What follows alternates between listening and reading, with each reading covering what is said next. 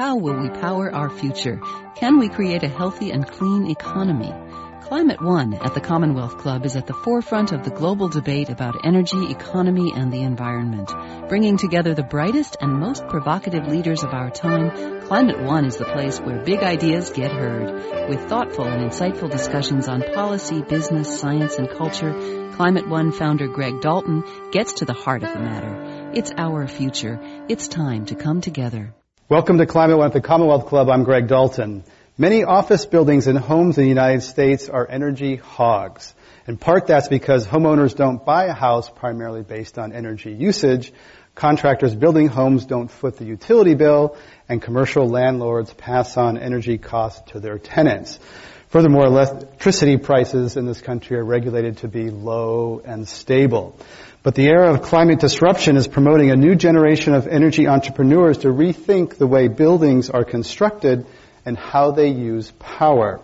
The market for energy efficiency is growing, and analysts at McKinsey & Company say that the built environment is one of the most promising and economic areas for reducing carbon pollution. In the next hour, we'll discuss innovation and entrepreneurialism in the building sector with our live audience at the Commonwealth Club and 3 executives trying to disrupt business as usual in the construction industry. Gary Dillabo is managing partner at the Wesley Group and a former eBay executive. Ann Hand is CEO of Project Frog and a former executive at British Petroleum. And Kevin Surace, did I get? Surace, founder of Sirius Energy and chairman of Zeta Communities. Please welcome them to Climate One. Welcome all. And let's begin with you. How did you get from an oil company to building modular construction? I'm still trying to figure it out. I started at 21 in large kind of oil and gas companies, and there they really groom you to be a generalist, so you do a lot of different jobs, and at times I ran petrol stations, I built them, worked in chemicals, and at the end I was running all of our global brands and marketings, and I was also the natural aggregator inside the company for the sustainability agenda. And this is kind of around the 2006-07 time frame under a wonderful leader we had, Lord Brown, who was our CEO, who really was the vision behind Beyond Petroleum and as well the push to put material investment into alternative energy. And with that, one of the things I needed to look at was the built environment. And we were spending so much time thinking about solar and wind and biofuels, and it was actually after I went through a bit of a period of feeling shameful for how little attention we were spending thinking about 25,000 retail sites, refineries, pipelines, trucks, all those other assets, heavy infrastructure assets, and the facilities attached to them that we were disregarding. So I did a little bit of fun on my own, had some skunk works going inside the company, and just got behind the cause of the built environment. I'm not an architect. So I say that with a big bucket of humility on my head, that it's been quite a learning curve for me, but I think I've sat on the other side as a buyer of buildings, and so I hope I bring that lens. And we'll learn more about Project Frog in a minute. Gary Dillabo, eBay you're doing investing, but building's not sexy in Silicon Valley. I mean, what, you used to work at eBay, famous entrepreneurial company, and now you're investing in buildings. Is that boring? Not for me. My background, I was actually a civil engineer in school, and wanted to find a way to get into the civil engineering field, and really couldn't find any opportunity. I ended up being at a number of different startups, internet startups, and the last one being eBay. I was there for a number of years and was mainly doing strategic partnerships. But as I was getting ready to leave, our CEO said, we need to develop an environmental strategy. It was something I was convicted about personally, and so I got the opportunity to work for her for a few years doing that. And it became the most meaningful job I'd ever had. To really look at the construction of new buildings and data centers, and you start to recognize the loads that they create. It's actually quite concerning once you start to get into the details of it. So I really enjoyed it. And then Steve Wesley's a friend of mine, and he said, "Hey Gary, do you want to sit on the other side of the table and start to invest in some of these technologies?" And I kind of jumped at that opportunity. But I found it's very difficult. We'll talk more about it today. But this is a tough space. It's an important space, and you need some conviction and fortitude. And I think that's what we're hoping we'll see here over the next 4 or 5 years as this technology starts to mature, because there's some very exciting things, I think, on the horizon for us all. So if I heard you, the environmental program at eBay began under Meg Whitman. Correct. Right, who then campaigned against AB 32. That's a whole other program. Kevin, let's talk about how you got from communications and software companies into building materials and energy. Well, it's there's many ways to address that question. To some extent, it was by accident, as a lot of things are. I think if you look at when we started Cirrus Materials, which became Cirrus Energy, back in 2001, 2002. To the end of 2002, it was very hard for anyone to say, I know, the built environment is the problem. People would have said, you're crazy. Frankly, a friend of mine had a polymer company, handed it to me and said, can you do something with this? And within a few years, we realized that all the play in material science and, in fact, in other technologies would be in the built environment. And for those, I think much of this audience already knows, the built environment worldwide is responsible for about 40% of overall CO2, 52% if you include the making of the materials that go into the built environment, which is the largest sector of industrial manufacturing simply because of their weight. Buildings weigh a lot. And so, sort of 50% is a pretty big play. There's a lot to be done, and everything that all of us are doing are just starting to scratch the surface. At Sirius, several years ago, we introduced software that manages buildings like this, where we could save 10 or 15%. So I was back in the software business, which I had been in before. Mm-hmm. And as Gary will tell you, software is certainly involved in a lot of his investments. There's technology involved in everything that we're doing here, and it's getting more and more so. So, I think what we need, and I'm sure we'll touch on this, is better policy worldwide. And a better investment environment that includes exit strategies for the investors, because the public markets have not been kind too much to companies in the clean tech arena, and that's an overall challenge to the entire space. And on the impact of housing, you said, I saw on your TED Talk, that it takes the equivalent of 8,000 gallons of gas to build a house. That's like true. Driving around the world 6 times. I mean, think about it. Your house is 6,000, building it is the equivalent of 6,000 gallons. Is that right? That's the energy from the trucks going back and forth and the people showing up, as well as the materials themselves, is the equivalent of about 8,000 gallons of gas. And people don't think about that in building a house. So when you step back, you go, how do I rethink the materials we use? How do we use more recycled materials? How do we reduce the energy usage over the life of the house? The energy usage in a house over its life far exceeds the 8,000 gallons of gas. Except as we've been bringing that down as you approach net zero energy homes, which we build at Zeta, and you build not homes, but you build other structures that are net zero energy or close to net zero energy. Then all of a sudden, that 8,000 gallons is the big nut because you're running your building on virtually no energy going forward. Some other statistics, I want to get the others in here on buildings, that Americans are living in larger houses, fewer people, with more air conditioning. So while we can talk about more efficient homes, they are bigger and there are fewer people in them. So is size the problem, Ann Hand? That, we can say, oh, this is green. My 8,000 square foot house in Aspen is green, yeah. But... Well, we don't do residential for exactly that reason. I would say that, just a commercial comparison, a big tenet of Frog is that we deliver a bundled solution. We don't just deliver on envelope. We prefabricate all of the systems, the interior components as well. And that's pretty important to us, because if you just prefabricate parts of it and with all best intentions spec the other stuff in, inevitably, like every other construction project, time and budget gets away from you and the best parts are value engineered out. And a big part of our value prop to our large customers is that we can guarantee a price per square foot, no change orders, a schedule usually about 50% faster than traditional construction, and a very specific energy performance. As far as the changing landscape of size of buildings, one of our most important customers is Kaiser Permanente.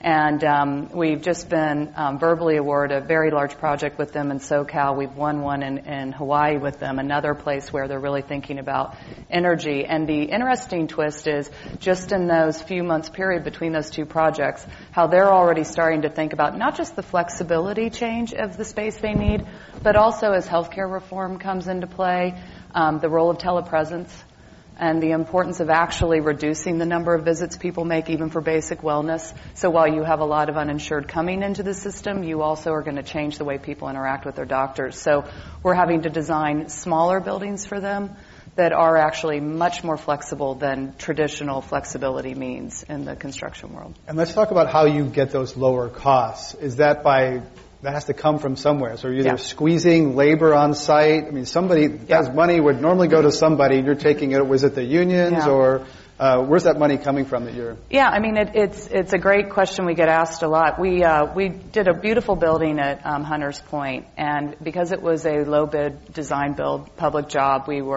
had access afterwards to the bids we beat. And what's fascinating about when you do the analysis is on average only 18% of the bid was materials, 30% was labor, and 38% was overhead and risk. And so if you just look at overhead and risk alone, the way that all of those stacked stakeholders and players, all the way down to the subcontractor layer contingency, and risk on top of each other, that's just one way in a bundled solution. All those players will still participate in erecting a frog building. But the fact that we're able to control that bundled solution, strip out a lot of that really fat that doesn't need to be there in a building is an easy way right off the bat for us to be able to hit price points. I mean, the building that we're doing now in SoCal for Kaiser that I mentioned earlier, we're beating their construction benchmark by $30 a square foot. That's not what they really deliver them for. That's what they want to. And on top of it, it's going to use 30% less energy than their traditional SoCal structure. Can I add real quickly to that? In the modular space, at Zeta we build modular primarily residential. But a very similar finding is that we are collapsing all of those risks basically into a factory that is very controlled, highly controlled. So highly controlled design, highly controlled factory. Everything that goes into the product is highly controlled, and it reduces the risk, reduces the time, reduces the cost. We're coming in 10 to 30% cheaper than site build. We're coming in 50% to 100% less energy than they would have used on an ongoing basis than site build. We just finished a project at 38 Harriet, right down the street here in San Francisco. It's a multifamily project, 300 square feet per unit. So these are meant to be really tight little sort of studios, which are actually going to rent for an awful lot of money because of their location here in San Francisco, of probably, a couple grand a month or some crazy number for 300 square feet. They are gorgeous. I mean, they're beautiful, really tight, really well made. Couldn't have made it that way on site. And it assembled on site in about 2 days. With a crane putting it all together, and you can't tell that it was modular, but these modules were all designed in a factory to literally just screw together on site. It's absolutely amazing. So people have this image. I've been in some beautiful modular homes as well in Lake Tahoe. People have this image of trailer parks, that sort of thing. This is a 4-story building. It looks like a 4-story building, like any other 4-story building would look. You cannot tell this was built in a factory. Gary Dillabaugh, where do you see as some of the real promising areas for innovation in building? Ann says that it hasn't changed since Roman times. Where do you see innovation opportunities? Well, I think some innovations actually go back to Roman times. I think a lot of the ways that buildings have been built in the past were much smarter than they were built today.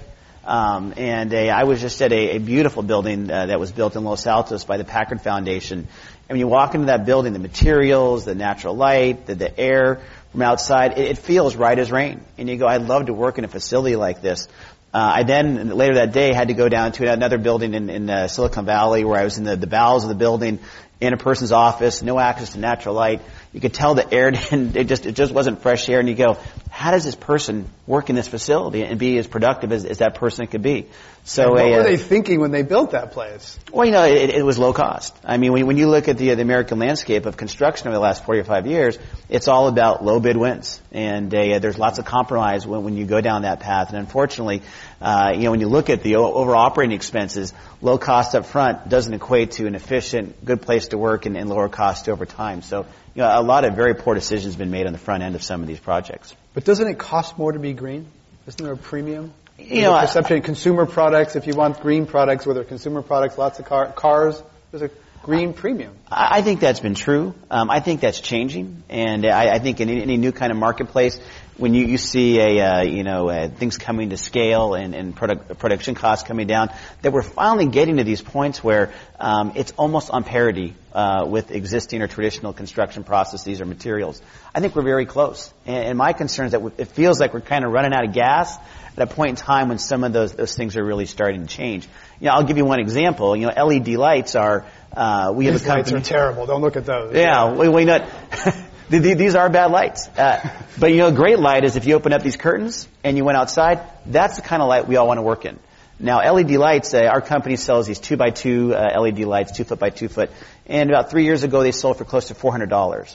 Those lights will sell for in about 12 months closer to $125 to $150.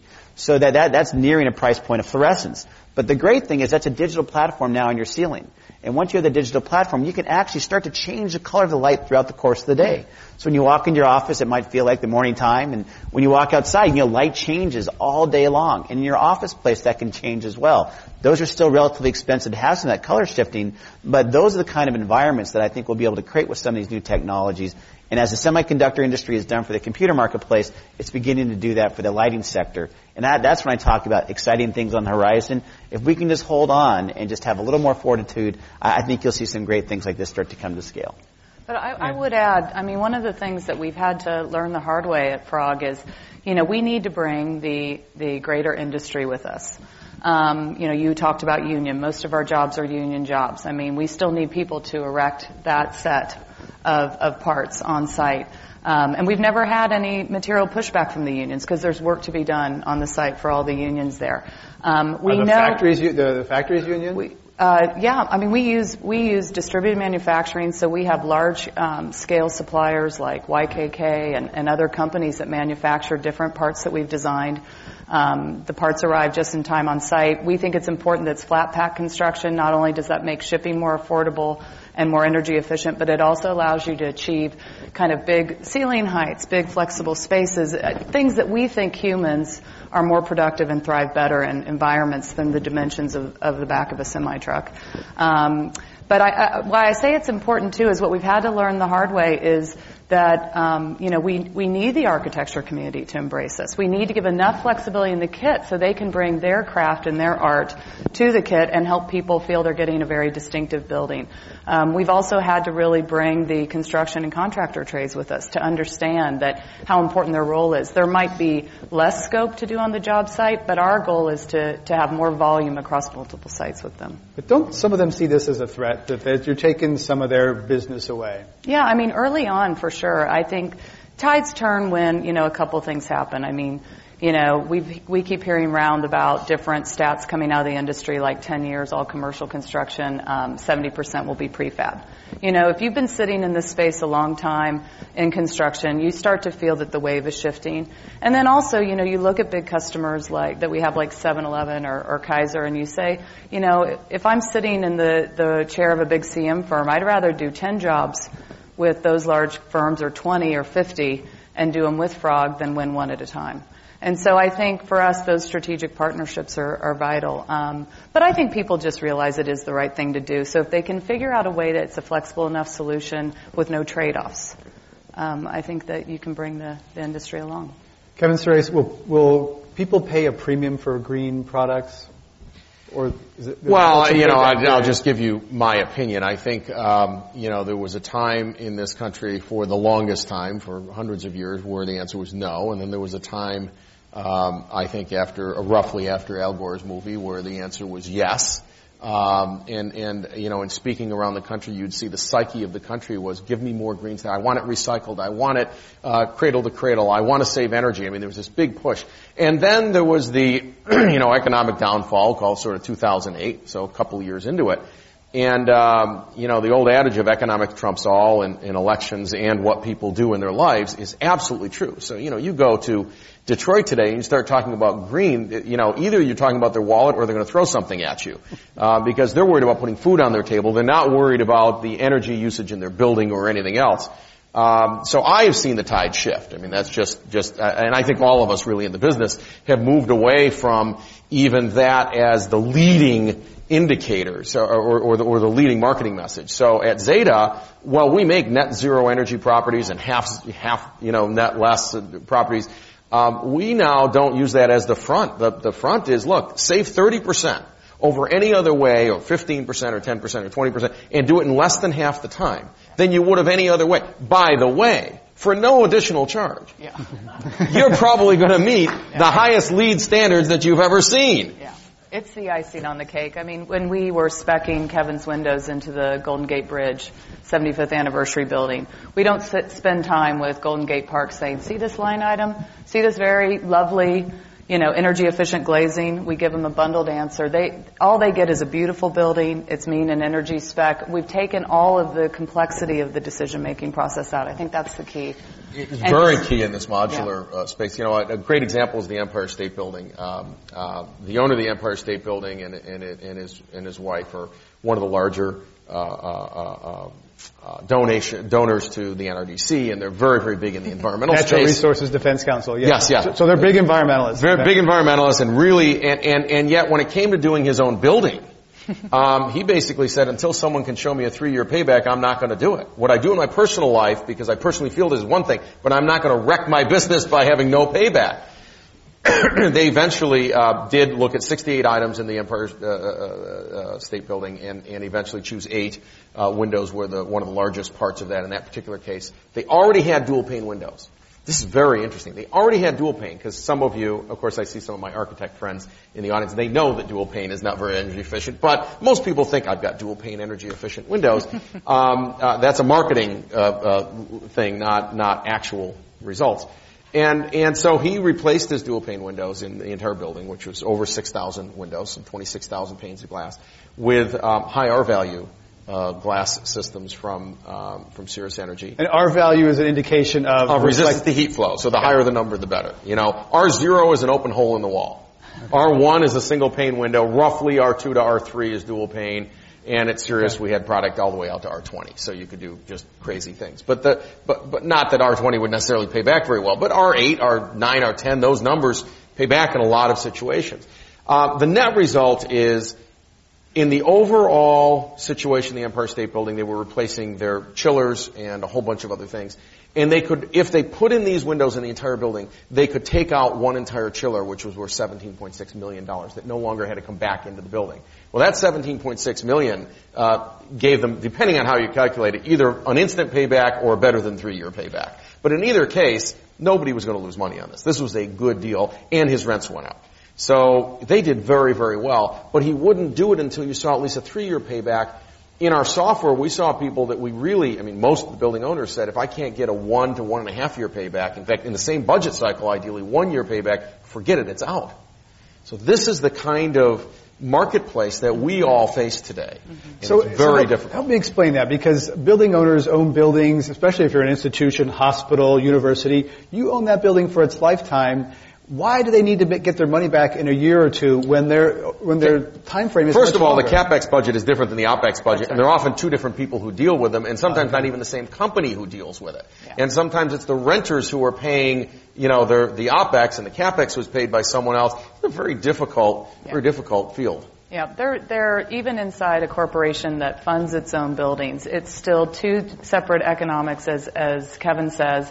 And even though they do consider the operating P&L, they've already made a decision on the set of assumptions they use for different regions. So trying to get into the bowels of a big organization and get them to fundamentally change their, utility bill assumptions for SoCal versus Connecticut is a long slog for a startup that's on a ticking clock. Mm-hmm. So we just decided to put our focus and our time more on how do we drive down, win on first cost, up the quality spec, up the product spec, and make it a no-brainer sale. Like Kevin said, we tell people all the time, you're going to get a very beautiful building. You're going to get it in a fraction of the time. And oh, by the way, it's icing on the cake that your utility bill is going to be lower. One of my favorite stories, people have been here recently, was Microsoft recently had people who operate the data centers now have to pay for the energy for those data centers, kind of the organizational bifurcation you're talking about. Because before, the IT guys, we'll get the biggest servers we can get. Who cares how much energy it costs? Now they have to pay the bill. They're like, oh, okay, it's a whole different deal. We're talking about clean energy with a group of from experts. We have Gary Dillabo, managing partner at the Wesley Group, Ann Hand, CEO of Project Frog, and Kevin Surace, the chairman of Zeta Communities. I'm Greg Dalton. So it takes a long time to do these things. It doesn't scale like software. So Gary Dillabo, is this a place for venture capital, for Silicon Valley kind of investing, if it's so slow and so difficult as we've been hearing? It doesn't feel that way right now. I think it's been tough for the venture community. I haven't been in the venture community very long, but it feels like, given that the sector is a bit out of favor in general, that they're looking at a subsector like this with even a sharper pencil and looking for, show us some success. And there hasn't been a lot of success in the public market or even private companies growing with a lot of scale. So, I think it's tough for VCs. And you see a lot of firms, like we're a small kind of boutique firm, and a lot of firms of our ilk are actually having a very difficult time raising money right now. So we're seeing some of those, partners, because we look at them as partners, because it's important for us to come together as syndicates to fund these companies. They're really not getting the money they deserve and they need. So I think it's a very tough time. But I do believe that, if you look at the economics, the valuations of companies are coming down right now, and as people are moving away from it, it's a bit counter-cyclic. But I think now is the time to actually double down. And that's why we're more convicted than ever that this is the right space at the right time. And we're hoping that some of these companies will finally start to break through. And I think we're closer than some people realize. I mean, one thing that changed the tide in our fundraising last year at Project Frog was, on one hand, we were creating some stickiness with the end users that were going to pull their channel partners along with us, and that was quite helpful. But I think another kind of light bulb moment was when people started to say, it's not about construction. Think of the building as a technology platform.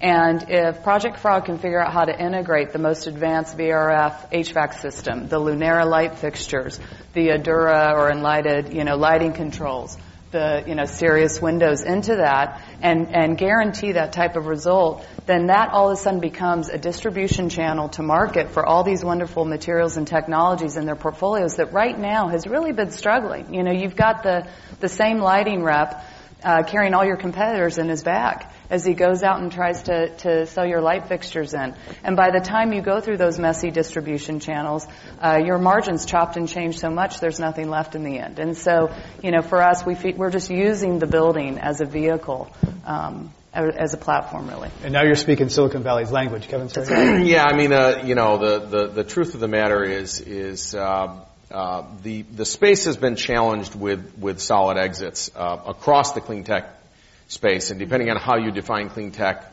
300, 500, 800 companies were funded over sort of a 5, 6, 7 year period. It became a little challenging about a year ago because the social mobile space has heated up, and when you're a limited partner, it's getting a little technical, but when you're a limited partner in these funds, you have a choice of putting your money in a variety of places, and it's hard for people in this audience to understand why a Facebook exit actually competes with, or things like Facebook actually compete for the same dollars ultimately as green building does, or energy efficiency does, or biofuels, or any of that. But it does. Well, light bulbs might have been a better bet than Facebook, but that's it may be, but Facebook, even at $30 billion market cap, is a lot bigger than all of clean tech put together. So the net result is that the nail in the coffin was really Solyndra going under. That was not a huge surprise to a lot of us, because hundreds of solar deals were funded and only a few will survive, and that's the natural course of things. But it was so big in the news and people made it a political issue that was the sort of the nail in the coffin of going, geez, I'm not investing in anything in clean tech. There's no exits, and I don't see. Now, of course, that's an overstatement, and the venture community has overreacted by virtually running from the space, save a few funds. Wesley is an outstanding fund. There's Vantage Point. There's a few people who are still focused on the space, but 95%, 98% of the tech investors have completely abandoned the space. At Sirius, we grew a company to 420 people, 6 plants, And earlier this year, the investors decided, that's uninteresting. We don't care about growth. Peel it all back, and they sold off some plants and did some other things. And hence I'm not involved in those decisions. They can make those decisions themselves. But basically some of those investors had already made back their fund on other things. So all Sirius and 25 other clean tech investments that they had in that fund, all we could do was hurt their returns. Now, this is not bad or good. It just is. It's, they're running a financial game. There's an old story of, in the KP fund that had Google that went public. If you were some other company other than Google, you sort of got abandoned off to the side a little bit because they already returned their fund. But that's the game that you play in venture, and everybody's got to know that. And unfortunately, the clean tech companies take a lot longer than 2 or 3 years to get public. They can take 10 or 15, and that's challenging for the venture model. But I agree with Gary. There's going to be some big wins. Not sure where they are, but he's got some wins in his fund for sure. I think Ann's company's doing just amazing work. So there's some wins in this space. And you mentioned fundraising, and one way that companies are getting money is through strategic partners, large incumbent companies. You went with General Electric rather than fund from the Wesley Group right here. I mean, I tried to get him, but he was difficult. Part of that is a big partner like General Electric offers you something that just a VC fund can't, that there's a path to market and there's scale there. So talk a little bit about that kind of partner. And, given, they call them strategics, these big corporates, which, given I was in one, I didn't know that was our title.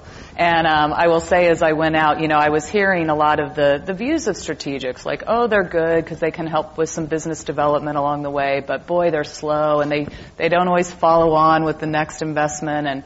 But here I'm wearing my old kind of corporate hat and thinking, but there's that machine there. And if you can get that machine in the door and leverage PR, all the access to their business units, I just, for me, it just felt so right. And it made sense for the stage we were at. But I will tell you that I knew a lot of people pretty senior in G from my former job, and it took me a while to convince them this was not a construction company and this was a tech platform. And it wasn't until 2 big events happened. The first one is when they found out that their industrial solutions business unit had come to meet us because they want to get GE lighting and controls spec'd into our buildings. So all of a sudden they're like, wait, you've actually got one of our big business units talking to you. And then the second one, which was just pure serendipity, is they needed a building really fast at their Crotonville campus, which is their executive leadership retreat, and they bought a frog. This is the Jack Welch, legendary CEO. This is the Jack Welch, Jack Welch Leadership Training Center. I'm proud to say it's the first bar we've ever deployed. It's got pool tables. It's good looking. There's no doubt about it. And but it was great. We were able to call the GE Venture guys up and say, come on, your components are in our buildings. You're buying buildings from us. Do you now see that we really are a technology integrator? Well, and it's an energy efficient bar. And that's right. really, really and that is key. Solar-powered blender. But I will say this. What is exciting is, they have big strategic accounts like Kaiser who are thinking about how do I get our heavy molecular advanced imaging equipment into buildings. It often takes new structures. It's easier to deploy the imaging equipment that costs several $1 million with a building all around it. They need innovation hubs, sales centers to attract people. So, it may not be their core business to deploy buildings, but we've certainly been able to find lots of points of connection. Kevin mentioned earlier that some of these issues became political, and large machines are often very wary of a political controversy. Is that an issue that there's an element out there that says climate change doesn't exist, energy efficiency is un-American? Does that ever play into... remember the light bulbs? The whole incandescent light bulb was banned, the industry was on it, and then it got rolled back by Congress, which seemed crazy. So is a politicization ever an issue for these large organizations? Well, you have to remember that I sat inside a company that gave itself the logo of a flower and called itself Beyond Petroleum. And then I built green gas stations, which in itself is, a paradox. So my whole thing is I think that I don't like it that conversation about climate change when I'm used to serving real consumers who have real financial concerns, making it polarizing. And so we do the same thing when we're working with big B2B customers. We try to be sensitive that every decision is an intersection of economics, design, and for us, manufacturing. And inside economics, one big piece piece of that is energy. And so far we haven't found it to be overly political, but we try to be smart about how we interact with these companies and really understand. It's one thing that they've made an announcement about a carbon footprint reduction. It's very different how that message actually changes the operational decisions. And so we feel like we have such a compelling value prop on speed and cost and other factors that we don't have to push it in, as we spoke about earlier today. We don't have to force it in so heavily. So you don't talk about climate change. You might talk about carbon. I mean, carbon accounting is starting. A lot of companies are starting to measure their carbon footprint. Mm-hmm. It's gradually becoming an issue with the Securities Exchange Commission to disclose carbon risk. So is that a factor? Well, what we do is we show people how much reduction we're offering them. For example, on the SoCal Kaiser building I spoke about earlier, if you use their model of how they calculate energy payback, it's a 25-year NPV. It equates to about an $11 a square foot reduction for them on that specific site. We give them that information. We share it openly. But we don't politicize it. Yeah, and I think that's where the world is today. Again, you're going to sell on economics. You're going to sell on other value points. By the way, isn't it great that you'll also be able to claim this kind of energy reduction, this kind of footprint reduction, et cetera? And those are all positives, but they really cannot be upfront. Number two, you get yourself in big political heat if you start saying, buy this because of climate change. You know what?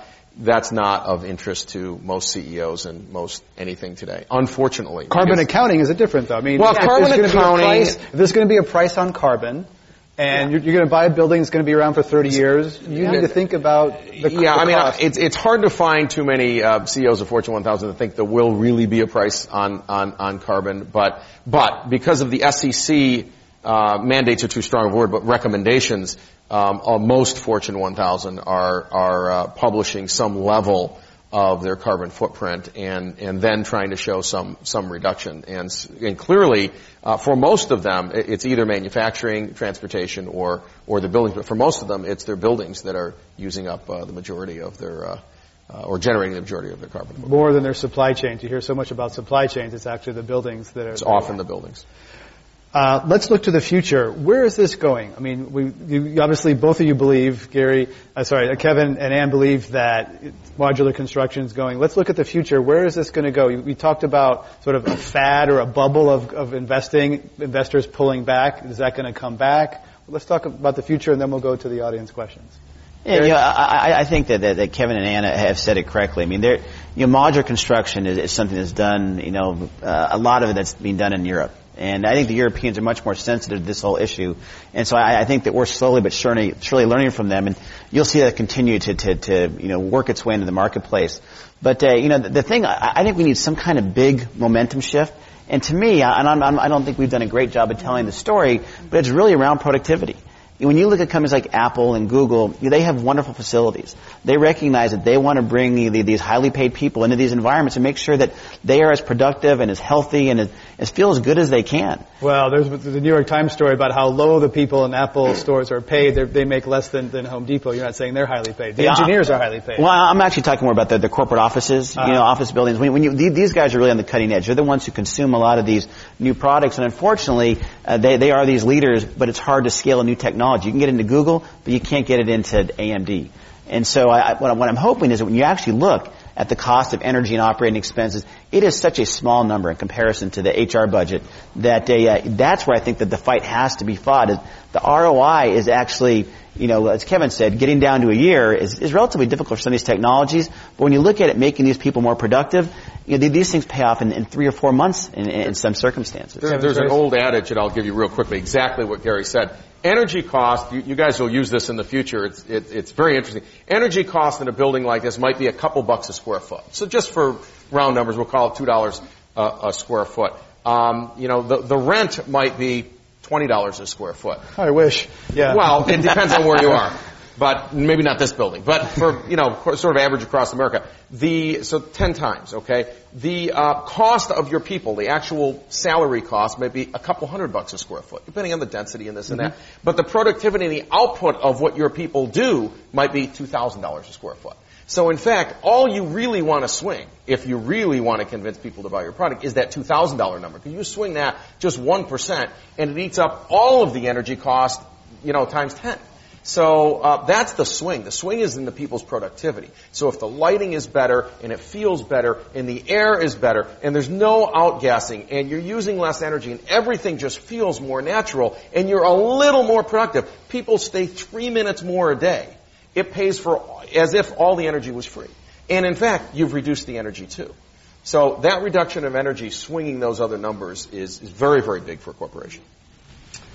We're going to put a microphone out here and invite your participation. Again, if you're on this side, please, the line starts over there, and we invite you to come up with one-part question or comment.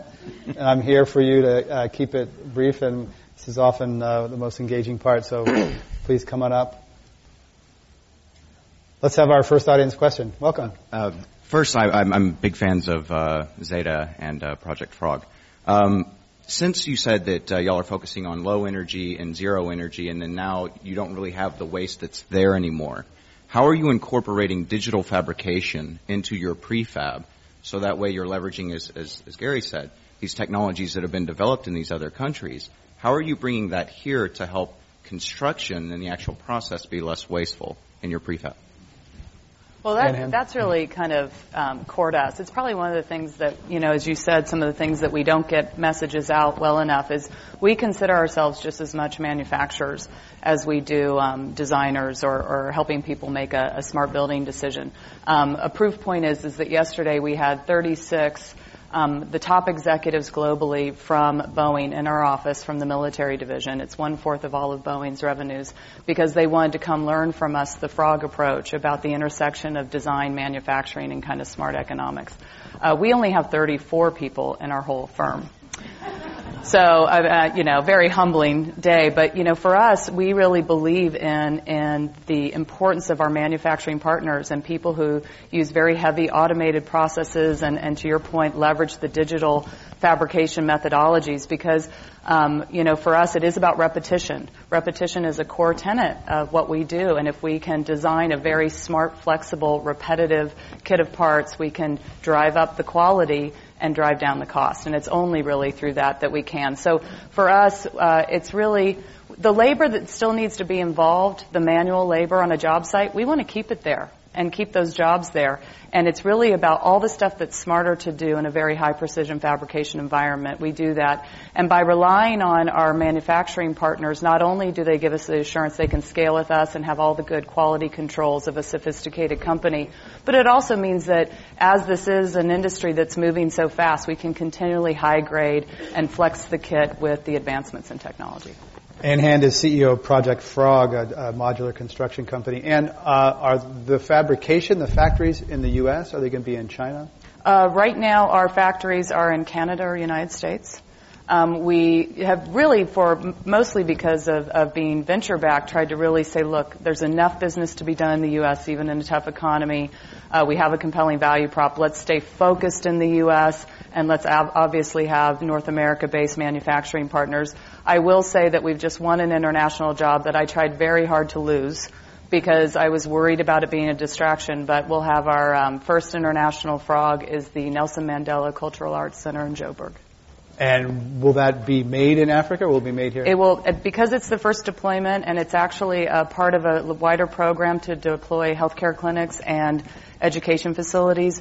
We just need to make sure that first very small, humble building gets done right. So we're going to do it with our kind of trusted manufacturers. And then as we build the case for expansion there, explore what aspects of the system we can actually bring jobs to Africa in the process. Actually manufacturing jobs in the U.S. and exporting. That's very interesting. Let's have our next audience question, please. Welcome. Hi, I'm Jim Caldwell from E3 Regenesis and U.S. China Green Energy Council.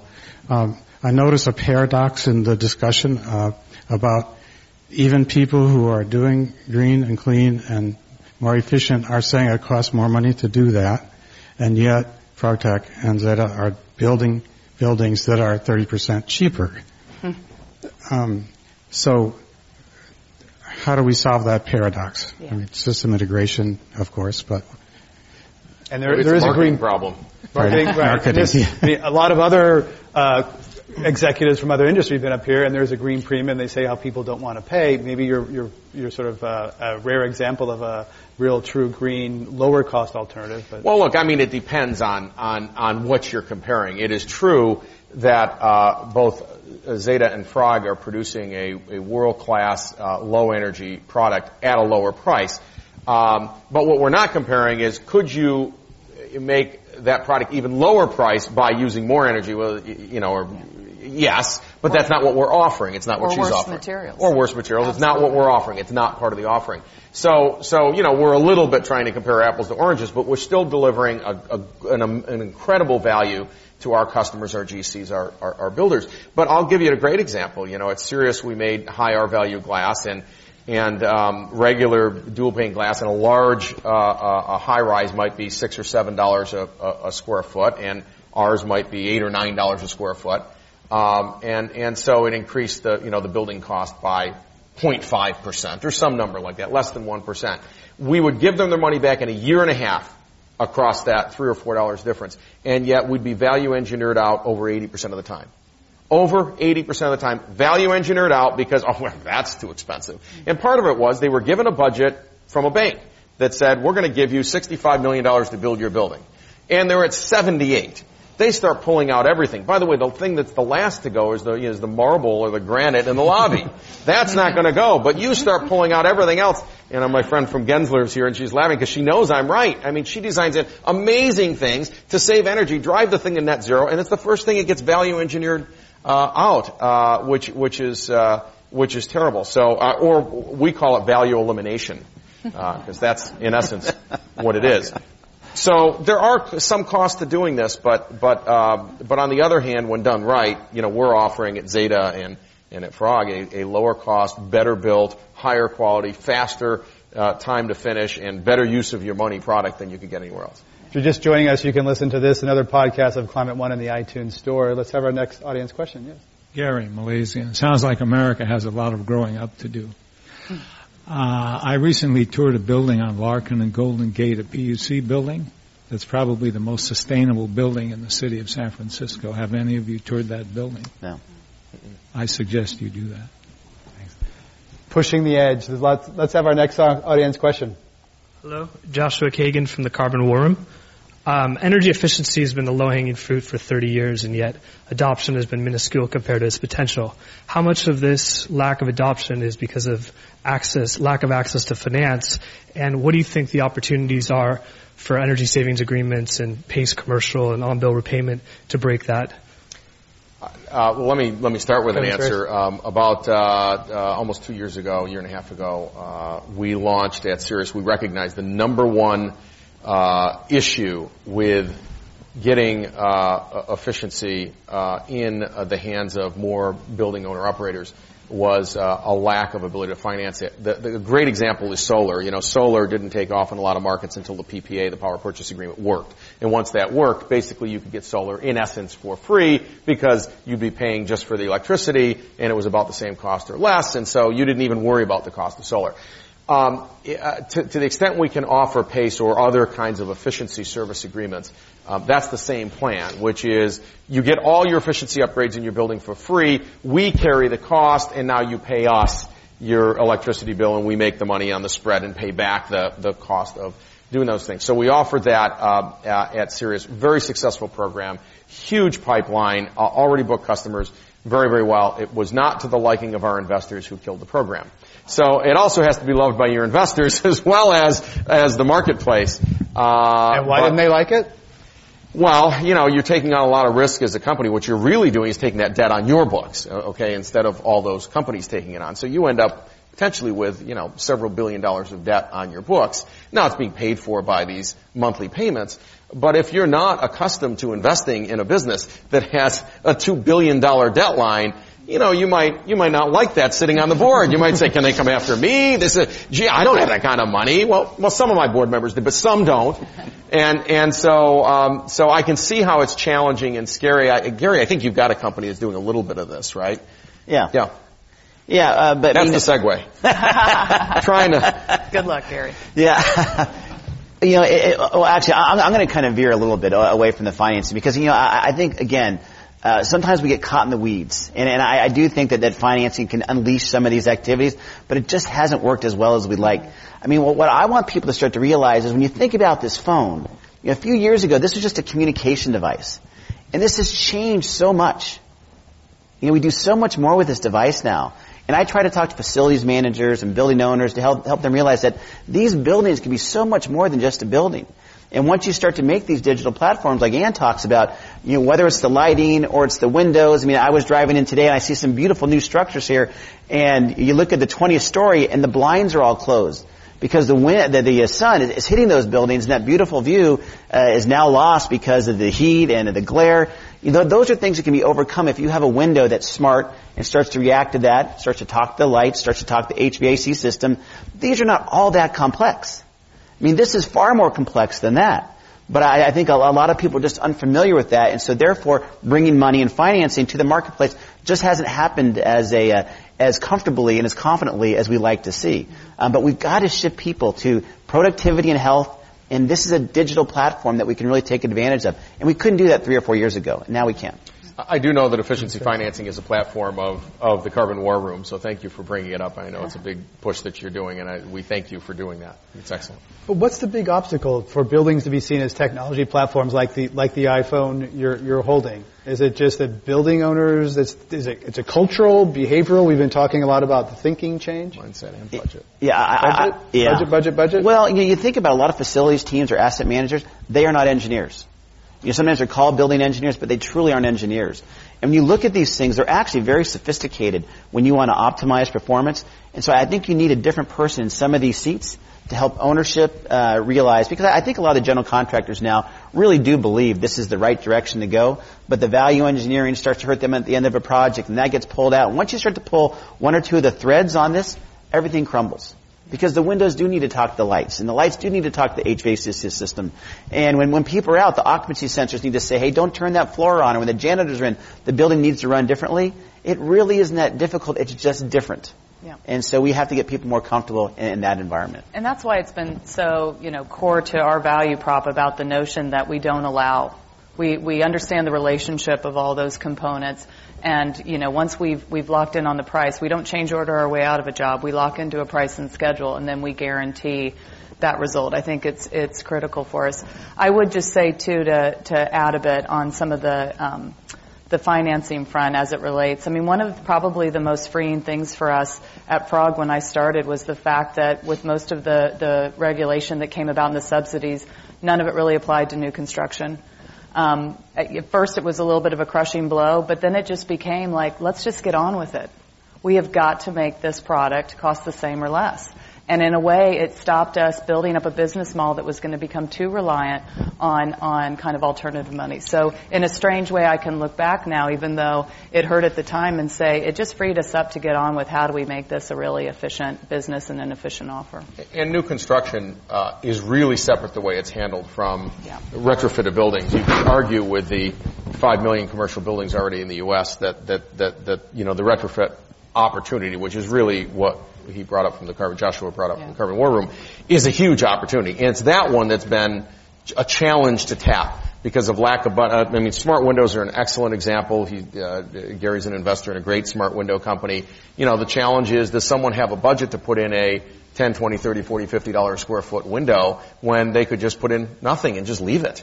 Or put in blinds for $2 a square foot. I mean, these are the budget issues there. When we do new construction, they've arranged for financing. However they got it from the city, the state, the Fed, the bank.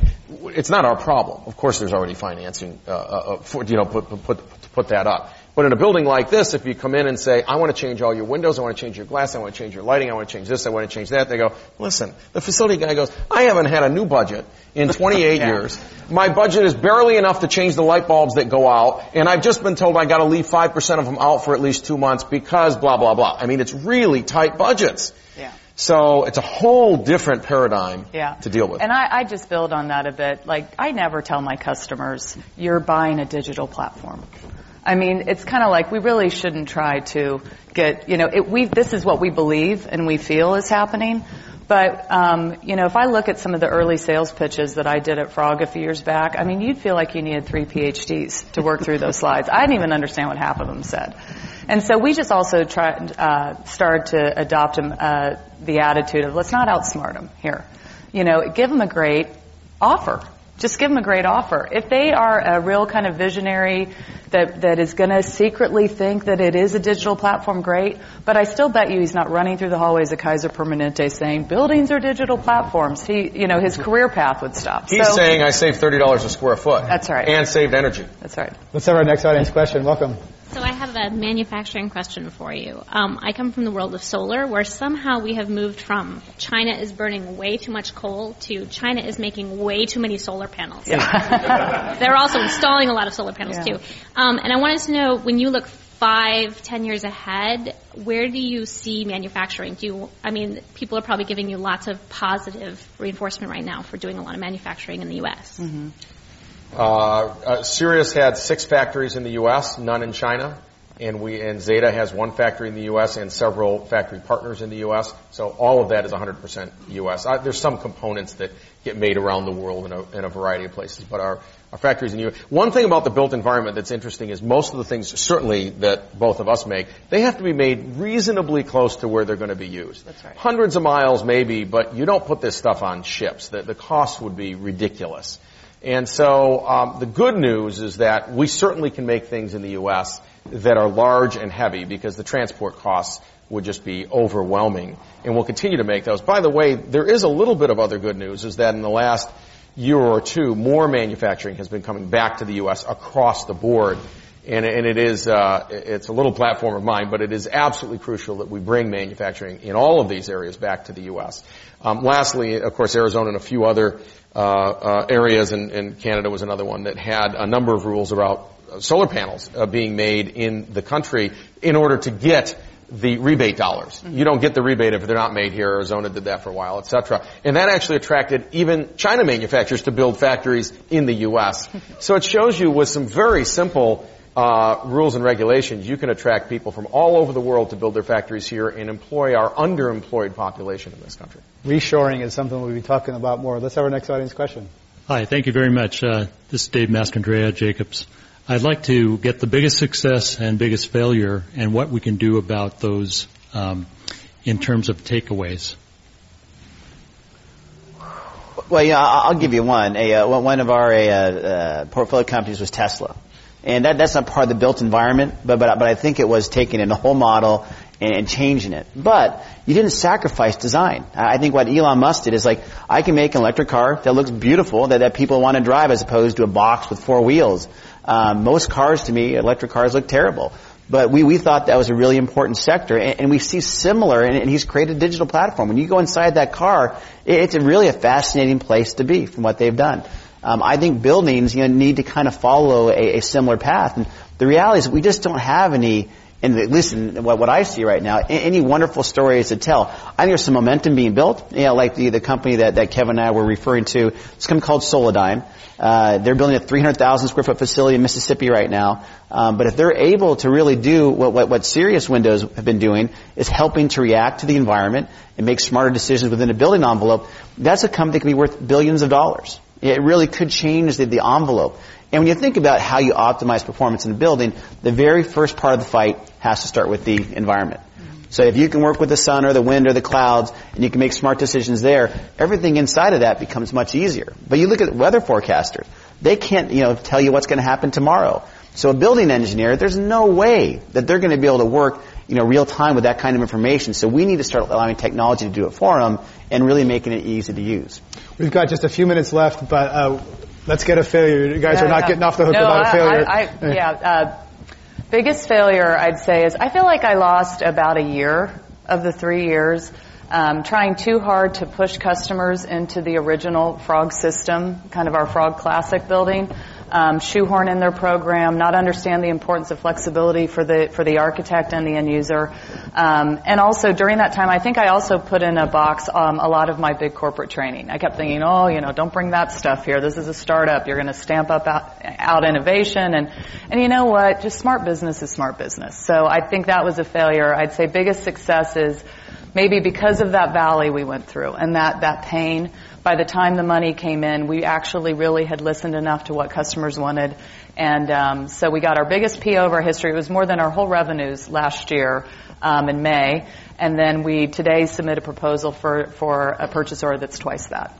So, I almost feel like we had to go through that valley to know what was right. Failure, you know success by having some failure, Kevin? So clearly at Sirius we did 70,000 projects, both residential and commercial, Empire State Building, New York Stock Exchange, and lots and lots and lots of other buildings that a lot of people, even some in this room, were involved in. Clearly the biggest success, I think, as a company in the built environment. It took 9 years to build it. Like I said, 420 employees, 6 plants, 63% CAGR, so a compound annual growth rate. So there's very successful by all stretches of the imagination, very close to break even, and yet that run wasn't fast enough to get to an exit that some of the investors needed to get to. And so in the end, to the investors, it was a complete failure. Even though the company is an absolute success, and many of you in this room, probably most of you, have used our products, and brand-wise, technology-wise, 52 patent, there's nothing you could say that was wrong, and yet it wasn't good enough for the venture community to get the returns that they needed in the time frame that they needed it. And so, in a way, you miss a window, and that window closed about a year ago, at least in the public offering space. Maybe it'll open again. It's pretty challenging. VC's setting the bar high. Let's go to our next audience question. We have to wrap it up pretty quickly. Yes, sir. Arthur Young, Communication Management and the Climate Reality Project. Thank you all for contributing your time today. Abraham Lincoln said, if you call a tail a leg, how many legs does a dog have? 5? No, calling a tail a leg, don't make it a leg. My frustration in hearing you talk today is that, Kevin, you're talking dollars and cents. You're talking selling a project whole. You're talking about comparing a building to a platform. I think our real problem is behavior change. It's not about financing. We have a very hard time convincing people to do what's in their best interest because we haven't developed the language. And I'm curious if you can talk about, direct the conversation to changing behavior more than the dollars and cents sensibility of what all of us in this room know is the most sensible thing to do. Yeah, no, I'll jump on that. I think what we've tried to do is just practically understand that getting a building involves a lot of stakeholders. And so when you hear me talking about a bundled solution, I'm talking to a handful of stakeholders that are very important in that initial transaction. But, for Frog, people will say, my God, why is your name Project Frog? That's a little unconventional. And we embrace it because we feel like we are trying to define a new category of building. We are trying to create brand equity in an industry that doesn't have it. We pride ourselves on the fact that our customers call us Froggers. They call their buildings Frogs, and the building does live with them. We provide living dashboards inside the building, curriculum guides. We want them to understand the choices we made. What are the smart strategies they can employ in the building on kind of extremely hot or cold days? So I think you're right. We're not running away from that piece, but I think the reality is it's such a fragmented set of stakeholders who are involved in the whole life cycle of a building that what we've been focusing on mostly here today is that initial transaction, which unfortunately tends to be more economic than behavioral. But if we can then create the lock-in with the users, we feel like it will mean that the doctors at Kaiser will say, I want that building again because I have more daylight. And I get daylight in my exam room pods and what have you. We've got to wrap this up. But Gary Guillebeau on the human dimension. Oh, well, I was just going to say, you real quickly, that the reason that you hear us talking about 3 or 4 different messages here, and I think that's one of the biggest failures, is we haven't learned how to market this sector correctly. But when you're talking to a procurement person, doesn't give a crap about productivity. Doesn't his or her bonus is going to be based upon how cheap they get that price to. So we have to market to numerous folks, and so we have to take these different messages into different places. The boardroom is one place, the procurement department is completely different. So those are some things that we struggle with. So integrated thinking within large organizations that are making this. Exactly. We're at the end of our time. Our thanks to Gary Guillebeau, Managing Partner at the Wesley Group, and Ann Hand, CEO of Project Frog, and Kevin Surace, founder of Sirius Energy. I'm Greg Dalton. Thank you all for coming. Again, you can listen to a podcast of this and other Climate One programs in the iTunes Store. Thanks for coming today. Thank you.